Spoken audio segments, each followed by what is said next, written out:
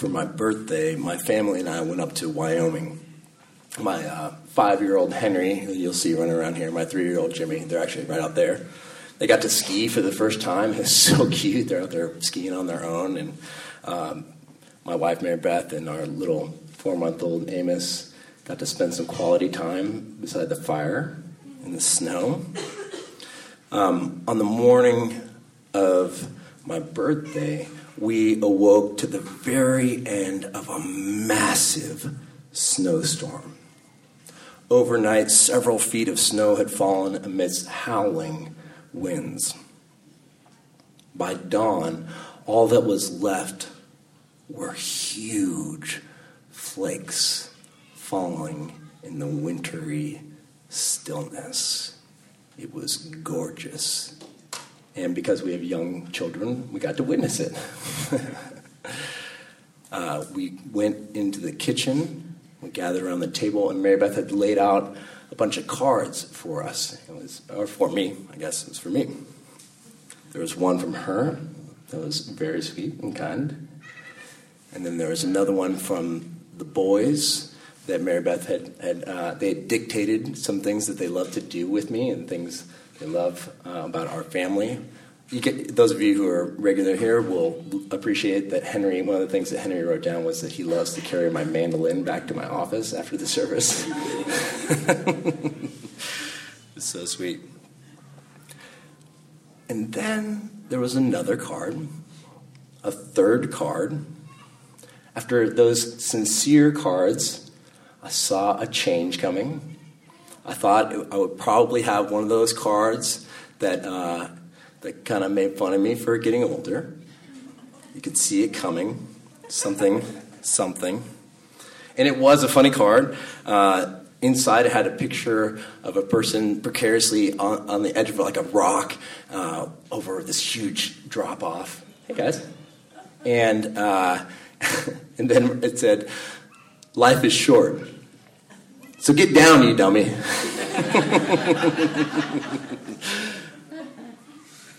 I think it was an apt card. But inside, there was something completely unexpected. Mary Beth had listed out all sorts of friends and family who had all pitched in together to buy me a new surfboard.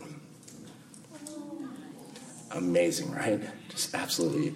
Now, I understand. You may look around this room and think, the last thing we need are more surfboards. You might be right, but this is a beautiful board, and it is perfect for our surfing and spirituality. It's that red board that's back there. I had it at the beach yesterday. Not many of you got to see it in action. Dan got to ride it. Yeah.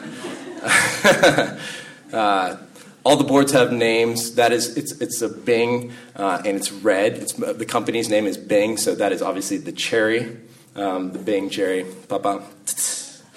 But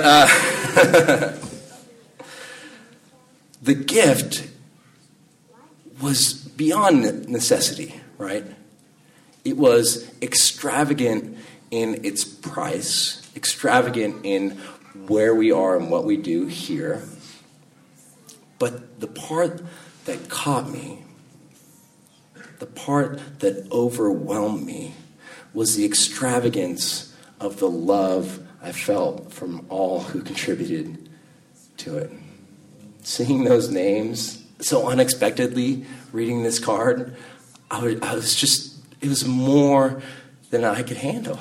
It was overwhelming in that beautiful, beautiful way in which we crumble into love. The gift was extravagant love. In the gospel this morning, we read a tale of extravagant love. Extravagant love as priority, extravagant love as example, extravagant love as the inroad to relationship with God and neighbor. Let's take a little look. This has got to be one of the best passages in the entire Bible, right? It's just so jam-packed. There's so much in here. And it's a beautiful, beautiful scene. It appeals to all of our senses. We got the touch of hair on feet, the smell of perfume filling the entire house, the taste of food eaten by a man who had been dead, the vision of intimacy, the sound of near silence as Mary wiped Jesus' feet, a silence interrupted by the dissenting voice of a bitter, jealous friend. The occasion is a dinner for Jesus who has raised Lazarus from the dead. Just like we read last week in the so-called prodigal son parable, here is another instance of lost but found, another instance of radical grace. And just like the father and the young son in that parable, Lazarus' family responds with gratitude. Gratitude. True, overwhelming, cheese doodle scream. Gratitude. It is Mary who elevates the gratitude level from thank you to ineffable mystery. Mary gives her all. She gives her money, lots of money. She gives her body, wiping Jesus' feet with her own hair. And in the process, she risks her dignity. This is a scandalous story. I know we've all read it a bunch, so we might kind of lose some of that punch. But it should make us blush. Not because it's inappropriate, but because it is so intimate. Now, that intimacy could easily be sexualized or misinterpreted. But Jesus sees it for what it is. Grateful love, extravagant love. Jesus is so inspired by this moment that he repeats it with his disciples a few days later. The same verb used for wipe here, aleipho, is the word used to describe Jesus' washing of the disciples' feet. This is particularly important in John's gospel. In John, there are no words of institution. There's no formal instruction of the Eucharist. The teaching that Jesus gives for his disciples to remember him and to love one another as God loved him comes at the foot washing. Jesus teaches his disciples to do what Mary has done.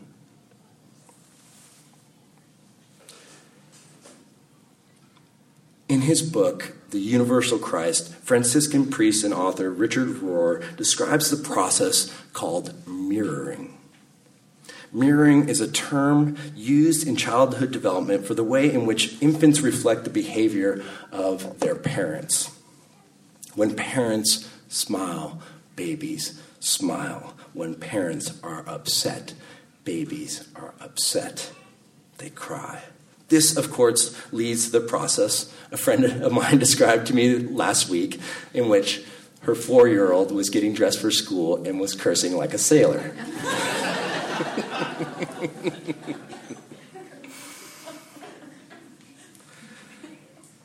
We all mirror.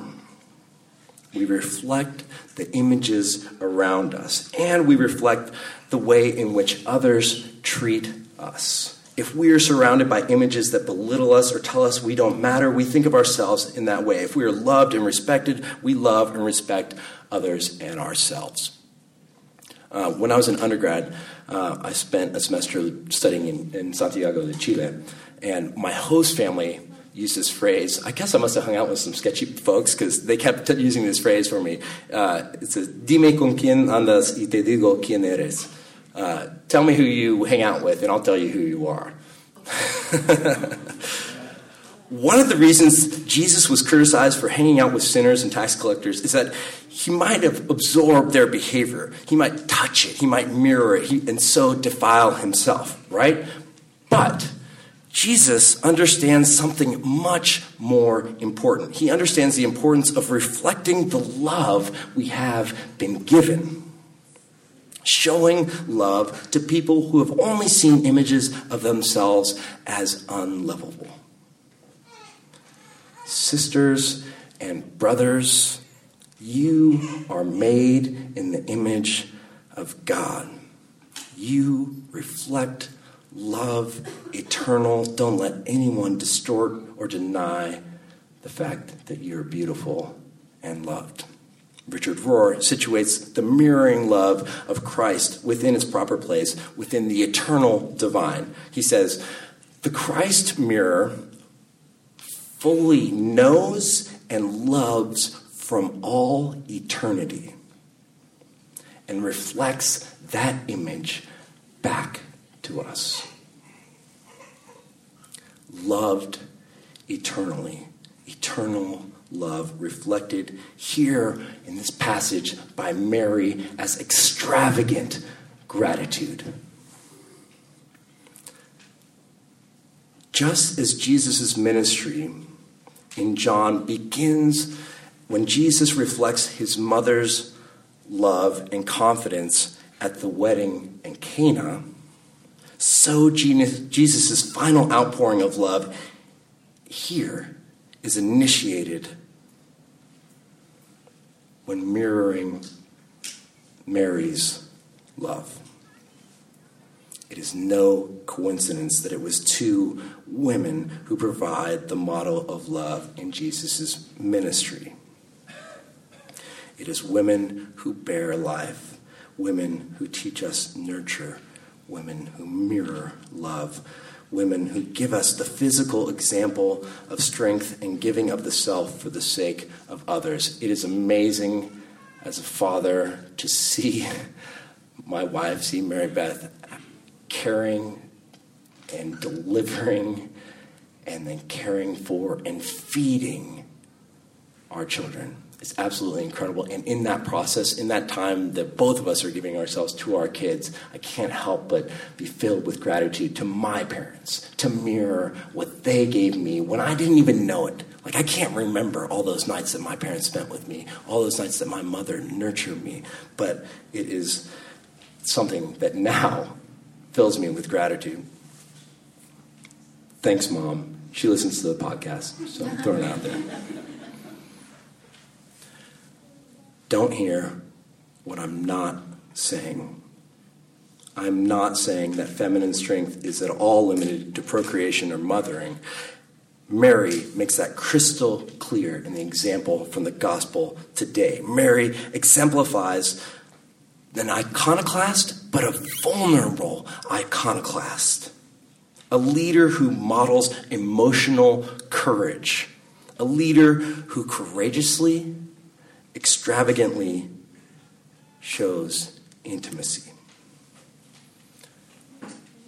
Okay, you say. But wait, what about Judas? What about Judas? Poor Judas. Poor Judas. John is neither subtle nor generous in his description. But let's just take it as it is, okay? Judas has an important point, right? Judas has an important point. This money could have been used to help the poor. And it is crucial that we subvert the disproportionate distribution of wealth that has left 40 million people in the U.S. currently living in poverty. It has left 815 million people worldwide struggling with hunger. It has left thousands of students in our universities to struggle with food insecurity, as some of us talked about yesterday. With that in mind, how do we comprehend what Jesus says to Judas? How do we wrap our heads around this?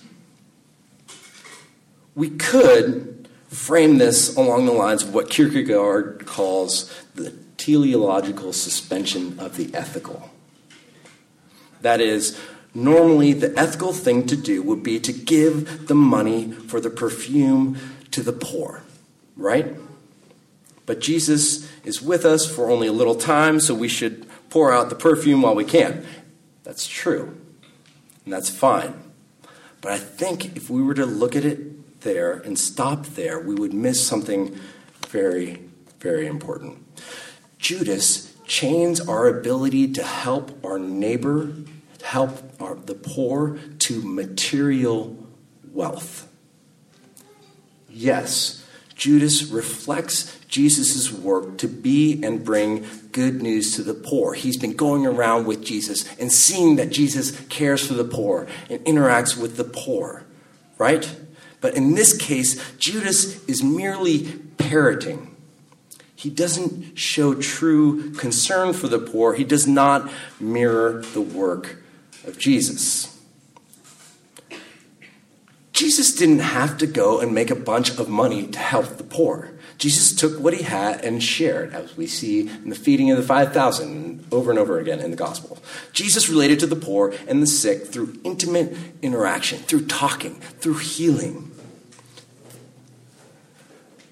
The point here is that we always have enough to love our neighbors. Sometimes that love is expressed through money. However, our love of God and neighbor is not contingent upon material wealth. In the words of Wilco, our love is God's money. And we have enough. There will always be enough. We mirror love eternal, extravagant love that knows no limit. Yes, the poor will always be with you. There will always be people who need our love. God's preferential option for the poor and marginalized is constantly finding new expressions, as indicated in the passage from Isaiah today. We will always have work to do. But we mirror extravagant love. Love like a gift from good friends and family. Love like a friend washing your feet with her hair. Love that knows that we have enough. We are enough. God is enough. And when we forget, when we lose touch, we can return to that eternal mirror.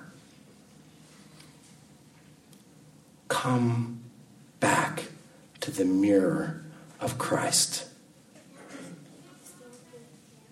To love eternally extravagant. Amen.